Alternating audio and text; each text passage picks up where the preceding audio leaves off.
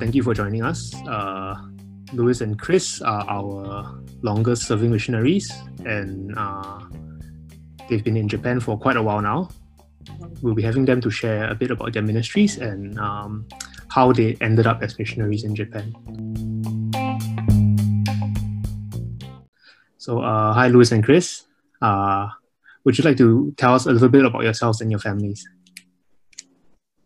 Yes, I'm Louis here, and here is Chris, and we have two sons, both grown-up children, one working in the UK as well as studying, working in the church as well as studying, and the other one is in Tokyo, studying in Tokyo University and living with us at this time.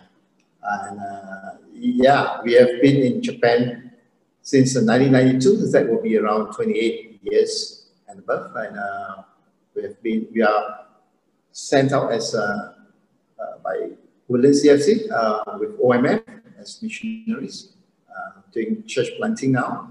For me, I'm a church church planting facilitator, and Chris is a counselor.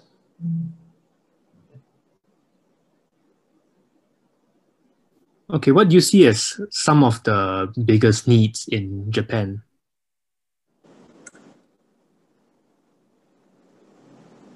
As you can see, I think the aging population has affected a lot of Japanese churches too.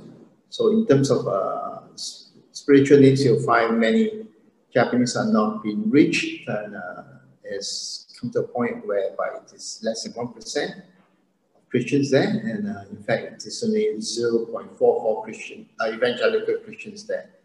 So in terms of spiritual needs, many Japanese do not know Jesus Christ, and that is something that our hearts are burdened to reach the Japanese. And in terms of the church, you'll find aging pastors, and it's 89% of the Japanese pastors are from age 50 years old and above. So it is a huge problem if you think of in the future, whereby there won't be enough pastors or young pastors to replace the pastors to feed the flock. Yeah, I think even as Louis mentioned about the aging population, so you can imagine that in most churches, you will see that there are very few young people, and most churches, I think they do not even know how to reach out to the young people. And because most of the churches are pretty small and traditional, it is in a sense not attractive to the young ones as well. So there is really a lack of young ones, a lack of reaching out to the young ones. And I think also because in churches in Japan, you find that you have the older ones, and then you have got some of the parents or families, maybe young children if they have. So you may have a church with young children, like let's say attending Sunday school when you're in primary school, but once they reach secondary school or high school, you find them disappearing from the church because of the school activities, and very often you have school activities on weekends as well. So that is the age group from secondary school onwards up to pre-U level. Our pre-U level, you find that really missing in the church. And then if you have churches who do some outreach to university students, then maybe you may have some young adults, those who are in universities, joining the church. So that is the whole gap, that age range missing in the church.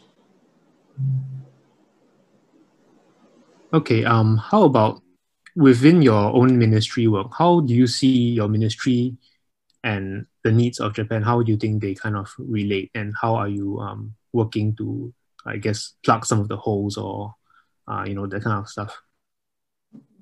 Yeah, that's a big question, because we come to the point whereby we can play a role in facilitating the churches in Japan, more or less giving training to the Japanese churches. So my role as a church planting facilitator, I will gather a group of people who are doing church planting, especially in DMM, disciple making movements, whereby we help missionaries, pastors, and local Japanese Christians to start simple churches whereby they can reach their own oikos or people group within their locality and disciples and start groups all over. My goal is to really gets the lay people really to take the work of evangelism and discipleship and even church planting, not just for the clergy, but to stir up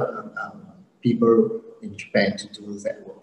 And so that's where my goal is now, basically to network with many Japanese pastors, and especially with this Love Japan project from Singapore coming in, I could play a role in mobilizing the Japanese churches with pastors who have been trained now. They are being trained in DMM, Train and Multiply, and that's where I think the fervor of the Japanese wanting to do something now, and we can plug in the passion of Singaporean churches coming to say, I want to help, I want to sow the seeds for you and to help you. And so I think this is one thing that we can play this role now, and we have seen this happening in the last few months. Once it's coming in with pastors in Japan and Singapore coming together and saying, yes, let's work together for the sake of the kingdom of God in Japan. Yeah, and I think in a sense, we as senior missionaries, we also play the role of helping the younger ones, the younger missionaries, as well, to encourage them and to help them to succeed where they are. I mean, in addition to helping Louis in various training areas, I'm also doing counseling for missionaries. So my role is really to help the missionaries here, not just OMF missionaries, but all other agencies as well as anyone who needs help. So I do meet them on a regular basis as and when there is a need to really help them and encourage them, to see them through the struggles of the life as a missionary, as well as in relational conflicts and so on. So I think missionaries do play a part in Japan as well. In a sense, when you look at the churches, missionaries can come in to really help in evangelism, in training the people, the Japanese. So in a sense, I think we're at this stage in our life where we want to see, of course we want to train the Japanese as well, but we also want to train and encourage missionaries who are here to succeed and help them to move on so that they can carry on the work in serving in Japan and reaching out to the Japanese. Okay. In your ministries over the years, I guess you've had many, moments where you realized it was it's a good thing you're there. Can you share maybe with us one or two of these significant moments you felt that you could really see God moving, or you felt really glad that you're helping out somewhere? Yeah, I think in the early 2000, when we realized that we need to get out to the people more, and that's where we focus on the young people. And that was a moment where we got ourselves really out on the streets. We changed directions in terms of ministry and got out of the four walls of the church and really bringing the church to the people, in a sense, touching the young people, whether street musicians, the street dancers, and university students, and that's where I think even you, Daniel, came down to help, and others who have came down to do 1 or 2 years with us to reach out to the young people. And that's where I think you begin to see more of the needs of the people. You realize that the young people, the millennials at that time, they were basically detached from their parents and detached from society and needing help. And that's where I think that was a significant area where we plug in. And along with that, I think the other ministry is the homeless ministry, whereby we started 8 years ago. And that is quite an interesting ministry, whereby we were there every Thursday night, feeding the people with food as well as the word of God and clothing and all those things and all sorts. And there's a team came together, and even when we were away from Japan for a number of years, the ministry carried on. So it was really wonderful, and the ministry carries on now, even now, where we feed 850 people. So just to see God using us in terms of stirring a movement for the young people, the homeless people, as well as now church planting in terms of DMM has been a wonderful blessing for us.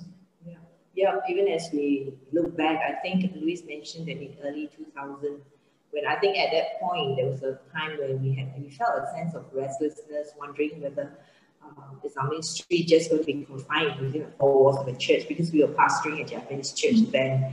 And at one point, I think we thought that maybe we should be going back to Singapore and finish our ministry here. But then the Lord changed our direction and spoke to us and gave us new excitement in coming back to Japan to reach out to the young people. And I'm so glad that we, in a sense, obeyed that calling, and instead of just going back. Because as we look back now, as we look at the fruits of the ministry and see how the young people that we've mentored and how we have in a sense, discipled them. They are all, in a sense, university students then, and they are most of them are married now and with children, and they are still walking with the Lord. And there are even some who have gone up to Tohoku to serve Him. So it's just great. That is something that is most rewarding, to see them carrying on firmly in walking with the Lord and establishing Christian homes and families.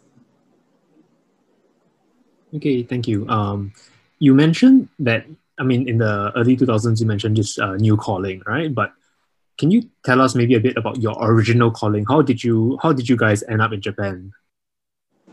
Well, as many of you would have known, Edward Chow and I, we were on the ship Doulos when we were in the 20s. I think we were 22 years old when we went to serve the Lord on board the ship Doulos. We were in South America sailing. So upon returning back, and that was a calling where God gave to me in terms of becoming a missionary while I was on the Doulos. So when I came back, it was a very firm call, and I went to Bible college at Singapore Bible College and trained to go out to the field again. So that was a very clear calling. And in the years at SBC and in former Bukit Timah, Bukit Timah EFC, that's where I got to meet Chris.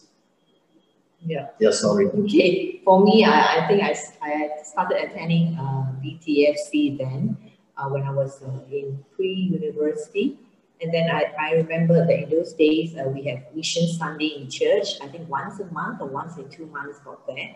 And then the church will often invite missionaries to come and share about their experiences and so on. And at the end of this sharing, there will be like a so-called altar call kind of thing where we'll be asked whether anybody who is interested in missions, either you raise your hands or you fill out a piece of paper or whatever. But each time when it came to that, I always felt a kind of something stirring in me, in my heart, kind of thing. But I've never, as far as I remember, I've never raised my hands or put my name down or anything, because I felt that how could I go, on my own? I felt so inadequate, and I felt that I can't do it on my own.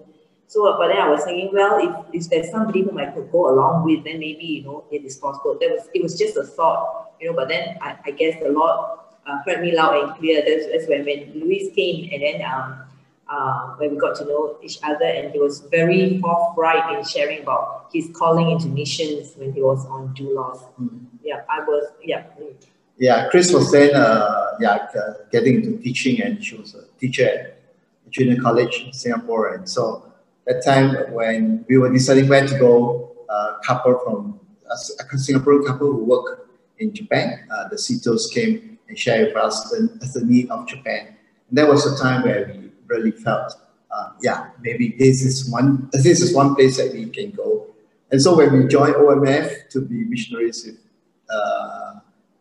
to Japan, it was when we arrived there, that was the first time we were there. We never had a short-term experience, but just step into it with a little baby of 3 months old, and that's where we started the missionary missionary job work in Japan. Yeah, I think the main thing at that time was really the need, because Japan, there was really a need, and there were so few Christians, and so we felt that, okay, this is an area that of great need, and we are just willing to go if that's where the Lord wants us to go. Okay, so you've been, I guess, working as a missionary couple since the start of your missions work. So how has it been working together on the mission field? As a couple?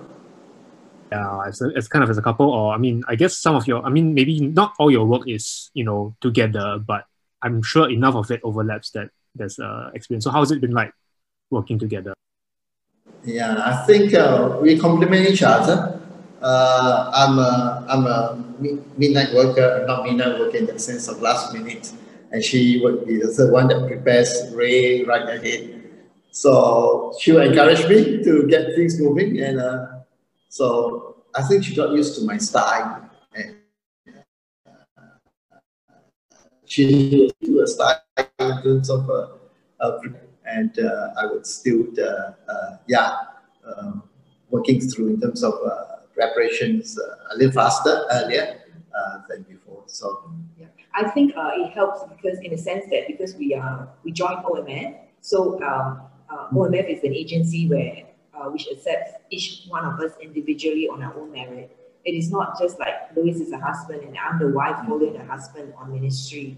So we have that from the very beginning. That's a premise. So that means that both of us have to learn the language. Both of us have to play, in a sense, an equal, as much a role as we can, and not feel as if like everything is focused on the husband and the wife is just to stay home to take care of the child and so on. Because when we first went there, our first son Justin was just 3 months old. So in a sense, because of that, and we knew about that, and Luis has been very supportive and understanding. So he wants me to be as much in the ministry as I can, and as a result of that, we really do everything together, taking turns. So when we first went to Japan, it was language learning.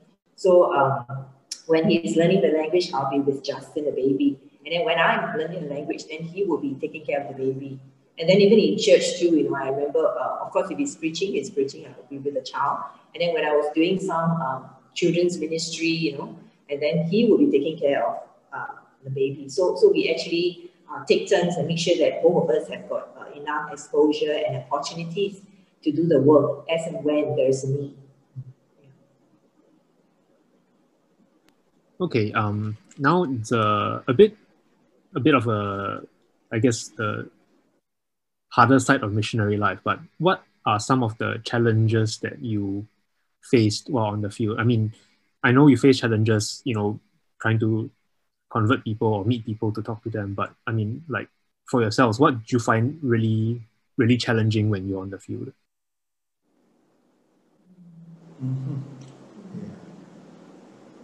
There's no doubt that Japanese culture is very different from Singapore.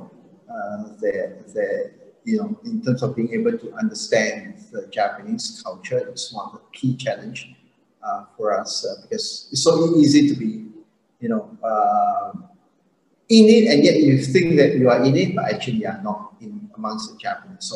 So just being able to overcome the fear of not being in amongst the Japanese will help us a lot. Just being able to be friends with them, to really build relationships in the sense of trust is there.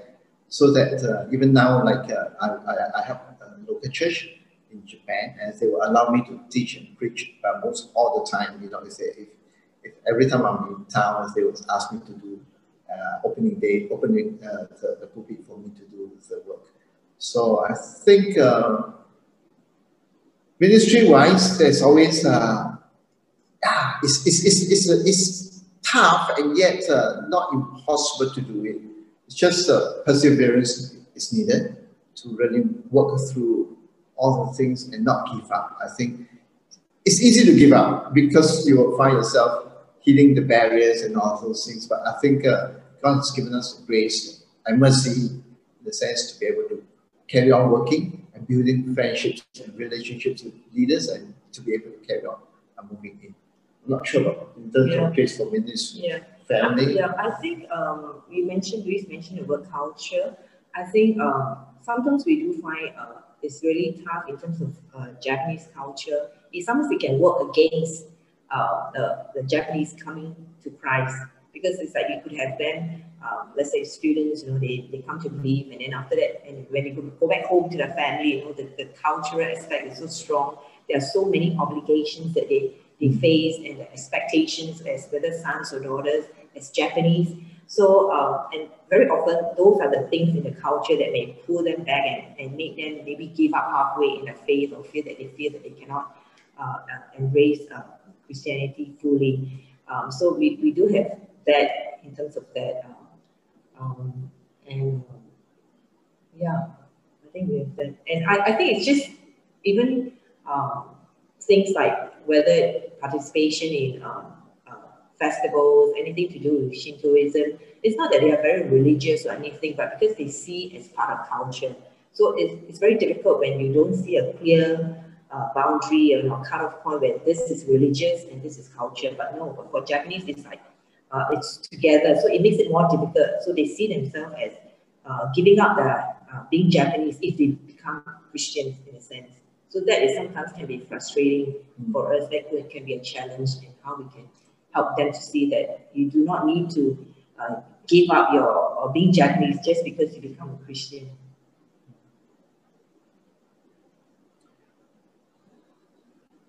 And then maybe other challenges it could be. I think for us, for me, I guess in the initial, few years, the very early years, homesickness. I mean, in terms of really missing all the family gatherings and so on. Because for me, I grew up in an extended family, very close with my extended family, with cousins and so on.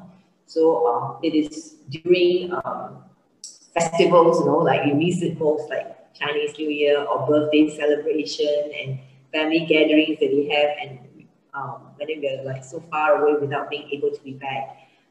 In fact, I think when our kids were young, we were never back at all during Chinese New Year. In their whole life up to now, I think they've celebrated Chinese New Year maybe no more than 5 times, probably, because the school system doesn't allow that. There's no holiday during that period. So yeah, in terms of missing family, missing friends, gathering with friends, and so on.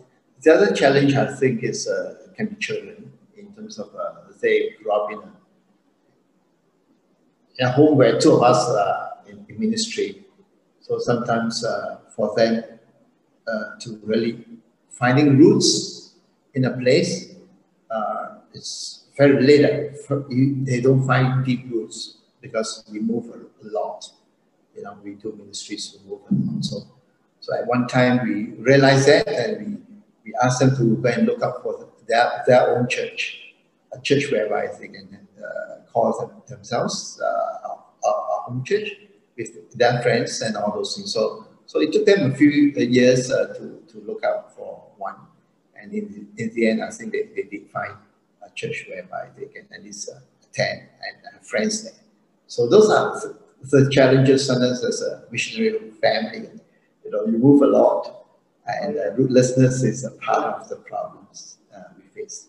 Yeah. And also, I guess for children too, in a sense, because they grew up in Japan and they didn't have an extended stay in Singapore. So it can be a bit difficult in a sense for us to know that our kids will never find Singapore as a home, in a sense of getting used, because they don't share the kind of same experiences and memories that we have as children growing up in Singapore, with those memories and experiences, but they don't have those. So they don't see it that way, they don't feel it. So even coming back to Singapore, sometimes it's very hard for them, especially when they do not have friends, because they don't live here, they don't study here, they didn't grow up here. So it can be quite tough to know that each time when they come back, they don't really have friends that they can hang out with and talk to and so on. Okay, thank you for sharing some of the difficulties that missions families face. I'm guessing there are some people in church who might be interested in missions, and maybe that's a good way to remind them of the fact that it's not just smooth sailing. But let's say someone's interested. What would you tell them? How would you encourage them to study upon it, or how to discern God's voice on this matter?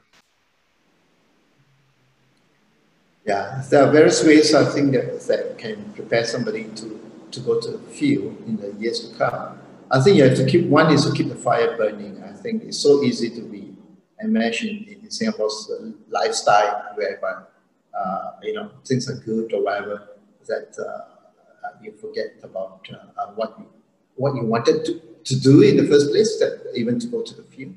I think the other thing is to keep the fire burning, is to really have a lifestyle where you can learn how to share the gospel, share your testimony, have a Shema lifestyle in terms of proclaiming Christ, in your life, in the everyday life. So that is part of keeping a passion growing. The other thing is, I think you have to really get perhaps a mentor, whereby somebody who is a missionary or have been to the field, and just being able to walk with that person, so that at least there's some guidance in terms of preparations. And if possible, yeah, join ACTI, Asian Cross Cultural Training Institute. We are going to start next year, weekend, on Saturdays, modules on just 2 hours on Saturdays, so that at least to prepare those millennials and generations ZAG people to go to the field in the years to come. No obligations in that, but just being able to get into courses whereby you learn about business as missions, or learning about intercultural living and spiritual living, and all those things, whereby it helps you. These courses will help you to move along. So one day, when you get in, you know what you are jumping into, and not in the sense of blind faith. So those are things that I would say would encourage those who are planning or thinking of going to. Yeah, I think all these are very important, and I think that probably the very basic thing will be really obedience and willingness to follow the call, because I think God calls each one of us to be a witness for Him. Of course, some to stay at home, some to go overseas, and really it's a willingness, whether how willing we are to take a step of faith to move out. And once you've decided that that is the way, then the rest will follow in terms of what Louis is mentioning, getting ready, find out more, read out more, and if a person knows which country it is that God is leading into, then try to find out as much as you can, get connected with workers already there, and if you can, even start learning a language if you can, and all these things will help in preparing this person. Yeah, especially for those who are thinking of going to Japan. There's a Love Japan project now going on. I think Woodlands EFC is involved in, and I'm hoping to send teams, more teams over, and that's where I think you can plug into that kind of project, whereby you're preparing yourself to go. And then I think, of course, if coming from a church, it would be great if you can share with missions pastors, with the elders, with the leaders, with members, with friends, as soon as you can, so that you can help, they can walk alongside you in terms of prayer, support, encouragement, and so on, so that you will not be a last minute thing and jump in and say, oh, I'm ready to go to this country to a mission, and that's it, and everybody gets a shot. So I think there's a lot of preparation that's needed, not just for the church leaders and members and cell group friends and so on, but also the family as well. I would say preparing your parents or your spouse, the loved ones, and not to jump in. I think as we look back, I'm glad in the sense that we did that, preparing our parents and way ahead, telling them in different things in different ways, but at least so that it will not be a last minute thing that you jump in and expect everybody to be on board and to that. So there's quite a bit of preparation that you need to do, so that others can walk along with you and pray with you. Okay, long-term missions might be a bit difficult for many people, but for short-term teams, how do you see them being able to help your ministry or the ministry in Japan? If our church organizes short-term, how do you think that could help? Yes, I think short-term teams do play a significant part in missions work.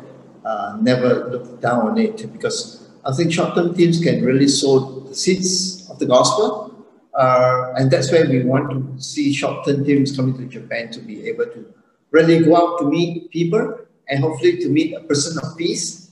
And that is something that we are praying for Love Japan teams to come. To be ready to go out, sit at Starbucks, being able to sit as long as you can and talk to somebody and share the gospel. The English is fine. I think most university students will understand. So reaching out to university students will be a very natural thing for many of the young people if they were to come for short-term teams. And so finding a person of peace and I think I remember Daniel's team. I think, yeah, they met one guy called Yoshi, and he came to the Lord through what's that? Coming to our house, and the first thing he said, "I'm a Buddhist. I'm not going to believe in it. I'm just a Buddhist. I just want to join you." And a year later, he became a Christian, and he got baptized, and now he's following the Lord and leading many, leading even reaching out work in prison and all those things. So those are things that I think you'll be surprised what a short-term team can do going on. Yeah. In a sense, I think for short-term teams, sometimes there may be higher expectations for them because their time on the field with the missionary is going to be very short. So it could be like, let's say, 1 month or even 2 weeks. So they come, and then there is the expectation that when they come, things need to be done just within that 2 weeks, let's say, for example, or 1 month. So there's a lot of expectation in that they should be able to make friends, or they should be able to be comfortable in talking to strangers or making contacts and so on. So I would say that even for the short-term teams or workers, in a sense, preparation is still needed, like what Louis mentioned, the general preparation in terms of like carry on with the Shema lifestyle, carrying on with serving in church back home, carry on with the ministry, because as the more comfortable you are in doing those things, when you come over for short-term teams, trips, the easier it would be for these workers to go out and meet people and make contacts, because if they have not been doing that at home, when they come and it's just 2 weeks or 1 month, it's so short and they can't do that, it can be very frustrating for the receiving end of missionaries, because it's like your time is so short and the expectation is that you can help in these things, but yet you can't do those things because you have not been exposed, or you have not been trained, or you have not been doing that back home. So it can make it difficult and challenging. Okay, thank you. Just one last question, I guess. How can the church continue to support you from Singapore?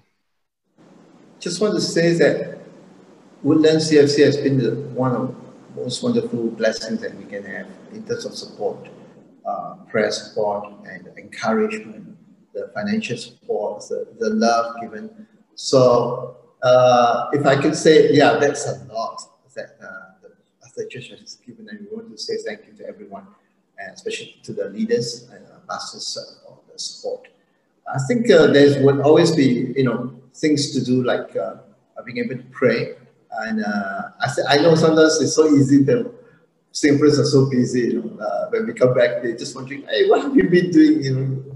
Because it seems like they have not been reading, the Engage or whatever. So do read what's it called, missionaries write-ups in Engage, and pray for them and know what's going on. And if you can write to us, WhatsApp or Messenger, it's very encouraging to receive whatever things when we are in Japan, and we will reply. So do give us encouragements. I think no matter what, is always needed for them. Yeah. I think we are also thankful for the concern shown for our families back in Singapore, and in parents especially. Yeah. So we are thankful for some church members who have been visiting, and so on, encouraging and yeah, I think if they had carry on doing that, it would be great. I mean, for the missionaries. Yeah. Okay, thank you so much for your time, and thank you for being so frank with your answers. For anyone who's interested in going to Japan, please feel free to talk to Louis and Chris, or to, I guess, Pastor Ivan, or even myself, even though I'm not very talkative. Yeah, so thank you so much for all this. We'll see you around. Thank you. Thank you very much. Thank Praise you very the Lord. much. Thank you. Bye. Bye-bye. Thank you. Bye.